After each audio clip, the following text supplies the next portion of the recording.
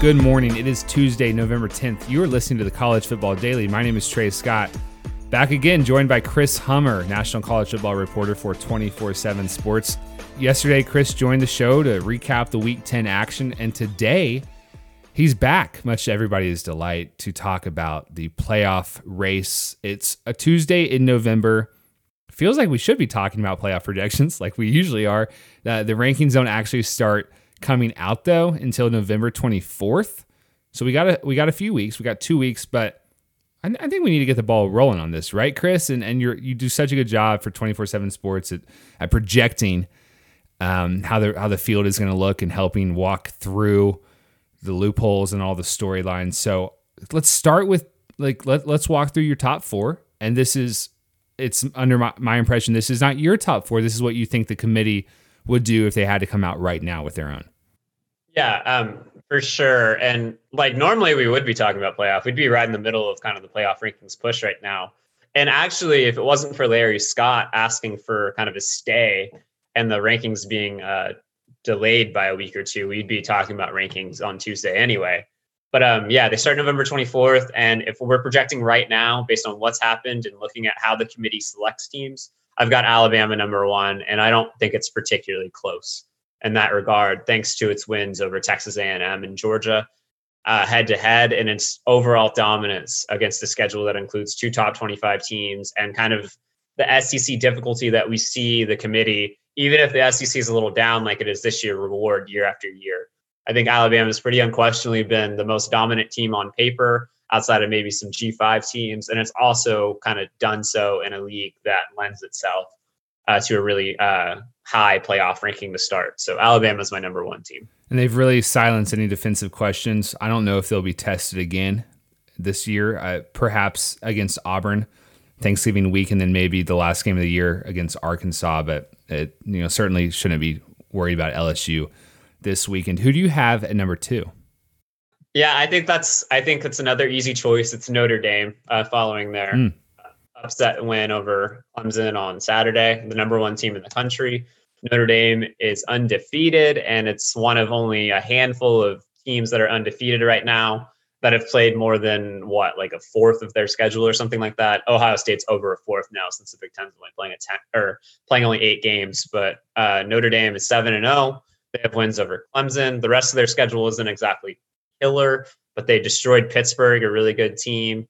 Honestly, that's the end of the road for Notre Dame's quality victories at that point. It's Clemson and Pittsburgh. But a Clemson victory goes a long way, especially when you talk about their sample size being so much larger than an Ohio State, for example. All right, 3. I've got Clemson. Okay. I'm sure there's going to be some Ohio State fans that are really upset by that. But it's a really difficult choice. We've never seen a situation from the committee where they're judging essentially what's going to be a team that's played 8 games versus a team that's played 3. We've seen situations where the committee judges a team that's played 9 games versus 8. I think we've even seen situations where the committee's judged a team that's played 10 versus a team that's played 8 due to some cancelizations and some bye weeks. But we've never seen this wide of a gap. And for Clemson, I think what's working in its favor is it has a win over Miami in really convincing fashion. And Miami would be a top 10 team in my projections. I have them 7th, actually. So they have that going for them. And then their loss to Notre Dame, while the loss came without the best player in college football, Trevor Lawrence, and the College Football Playoff Committee does take injuries into account.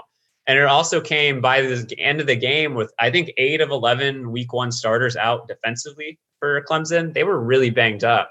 And when you consider the fact the game was on the road, when you consider the fact the game went to overtime, and you consider the fact that Notre Dame needed a game-winning drive to even force overtime, I think Clemson's got a pretty compelling argument, at least for now, with 1 loss to stay ahead of Ohio State. So a fun hypothetical setting up in the ACC title game. We'll get there once we get through your top 6. So 4 would obviously then be Ohio State. Do you see any map for Ohio State to move up to the number 1 spot like they wanted to? You know what I mean? Like we went into the season thinking Ohio State might really be the best team in college football. When we did our 24/7 Sports preseason projections before the season shut down, they were number 1. I don't see a route for them to move up unless Alabama loses. There's just not enough on the schedule. Yeah, I can see Ohio State being 2 by season's end. Let's say Clemson beats Notre Dame in the ACC championship game and Ohio State finishes unbeaten. But yeah, there's just not enough juice. Like Ohio State's best win right now is over an 0-3 Penn State team. Right now, the best win on Ohio State's schedule looking forward is Indiana. And I'm sorry to Indiana. They're ranked in the top 10 of the AP poll. Great story, but that does not carry the weight the Big Ten East normally would. So, no, I think Ohio State's ceiling is limited in terms of the college football playoff ranking. And they might have the bad luck facing, I guess, Clemson or Notre Dame as that 3 seed if we project out that far, while Alabama gets that really friendly number 4 seed potentially. So right, yeah, the schedule's just not there. So that's your top 4, and the 2 on the peripheral, one controls their own destiny, the other doesn't.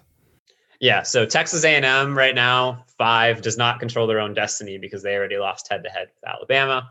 Florida, on the other hand, which is my 6th seed coming off that win over Georgia, does. I realize Florida lost to Texas A&M, which is why they're ranked as they are. You got to explain that. Yeah, so Texas A&M beat Florida head-to-head at home by 3 points. So Texas A&M has a head-to-head win over Florida. So therefore, Texas A&M ranks ahead of Florida right now with both teams having 1 loss. Florida's loss came to Texas A&M. Texas A&M's loss came to Alabama. What Florida has working for it is, like, barring something really, really going wrong for Florida the rest of the way, they're going to walk into the SEC championship game as a 1-loss team playing Alabama and unbeaten. If Florida wins that game and finishes as the SEC champion with 1 loss, they are going to get in the college football playoff, and so is Alabama as long as that game is close, which means Texas A&M is kind of left on the outside looking in, potentially at 9-1. However, if Florida loses and the SEC championship game to Alabama finishes with 2 losses, A&M has an excellent chance to sneak into the playoff as a 9-1 team with only 1 loss being to Alabama. So that's kind of how that picture looks, although there are a lot of moving pieces behind those 2 teams that could factor into that kind of equation. So many moving pieces. The group of 5 in the Pac-12 and the Big 12. The Big 12 doesn't get to wonder what about us. They've cannibalized itself, which is, all right. The conference had a nice streak going. I think we all figured this might not be the year they make it in, and we don't even know who it would be. So let's not talk about the Big 12. The Pac-12, Oregon or USC, they play the 6-game schedule. They have the 7th game in the conference title game. I don't know, Chris, that watching everybody else, A&M's really good. BYU, really good. Like a 1-loss a 1-loss Notre Dame. If they lose to Clemson, I have a hard time seeing undefeated Oregon or USC jump into one of those teams. Yeah, and my problem with Oregon and USC is, like, 6 games into the season, are we really going to know that much about either team? USC just played the best team on its schedule on Saturday in Arizona State until potentially the Pac-12 championship game. Maybe Utah is better than we think, but we won't even really get to see Utah because of COVID kind of issues in week 1 for their week 1 opponent until next week. And then they play USC. And, like, we don't even know who Utah's quarterback's going to be at this point. It's probably going to be Jake Bentley, but, like, they've got an oar on their depth chart. And Oregon's schedule is the same way. They have Washington State, UCLA, Oregon State, Cal, and Washington to end the year. Cal and Washington are both very good, but Cal might only end up getting to play 4 games at all this season. So when you talk about potentially a 7-win Pac-12 champion, I'm not really sure how that team's going to hold up against a 9-1 Texas A&M that has played a pretty difficult schedule and has a win over Florida to that point. So I think the Pac-12 is in a lot of trouble and needs some help, barring Oregon or USC looking really dominant the rest of the way. And I didn't see signs from either one of the teams on Saturday. That's likely going to be the case. And then, I mean, we can get into this if you want. I think the group of 5 is where it really gets interesting. Okay, so for the group of 5, everyone's talking about BYU right now. Who has a better shot, though, BYU or Cincinnati?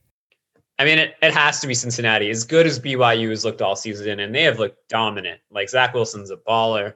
Like, they are making things happen. I believe their average scoring margin's in the 30s. It's by far the best in the country.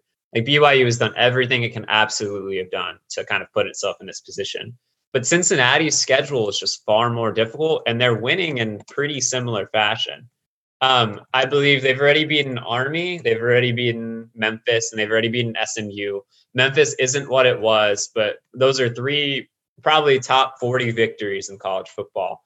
And then they still have to play UCF, and they still have to play Tulsa, both of which are top 25 caliber kind of fringe wins. And then they get the ACC championship game. So there's a scenario in which a 11-0 Cincinnati going through the most difficult group of 5 league, is beating teams pretty handily every week, which they have. Their average scoring margins, I believe, either second or third highest in college football right now.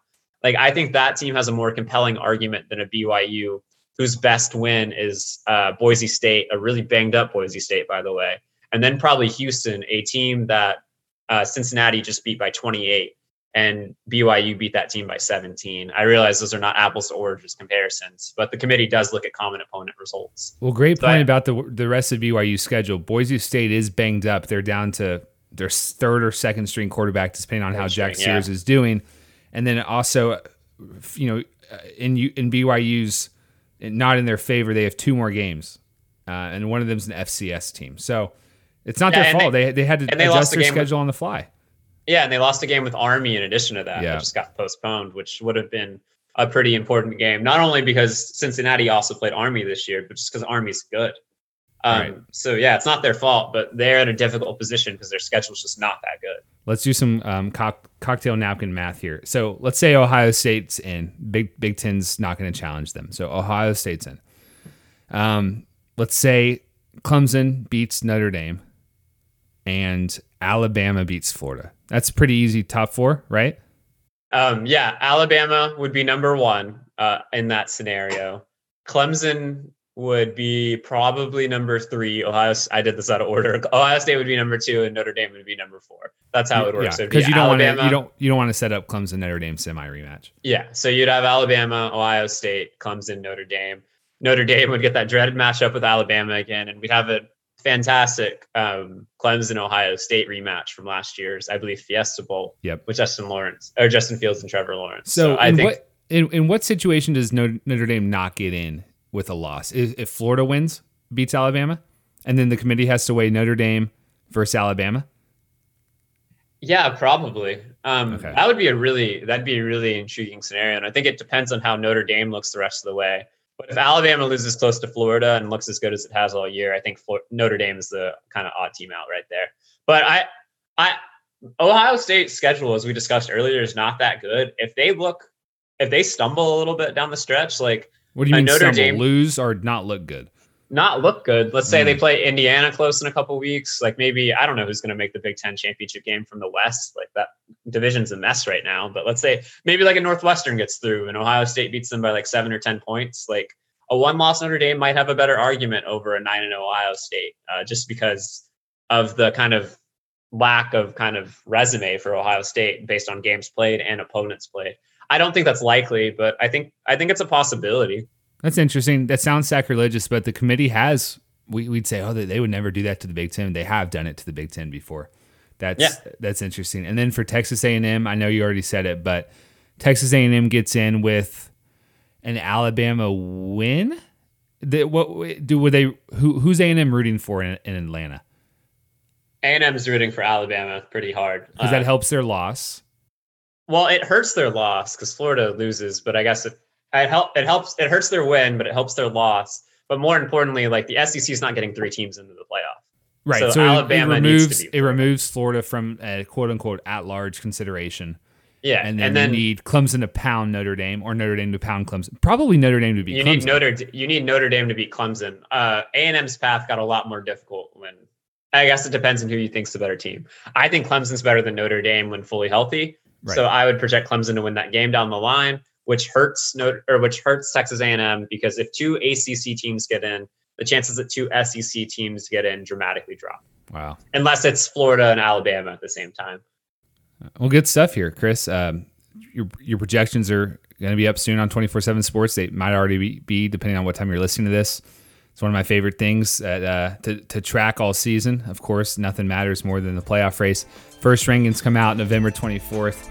We only have a month and a half until championship weekend, or maybe 5 weeks. So even less than that. It feels like we got a ways to go, though. A lot of stuff to figure out. For Chris Hummer, for our producer Tiny Levitt, I'm Trey Scott. Thank you for listening to the College Football Daily. We'll talk to you Wednesday.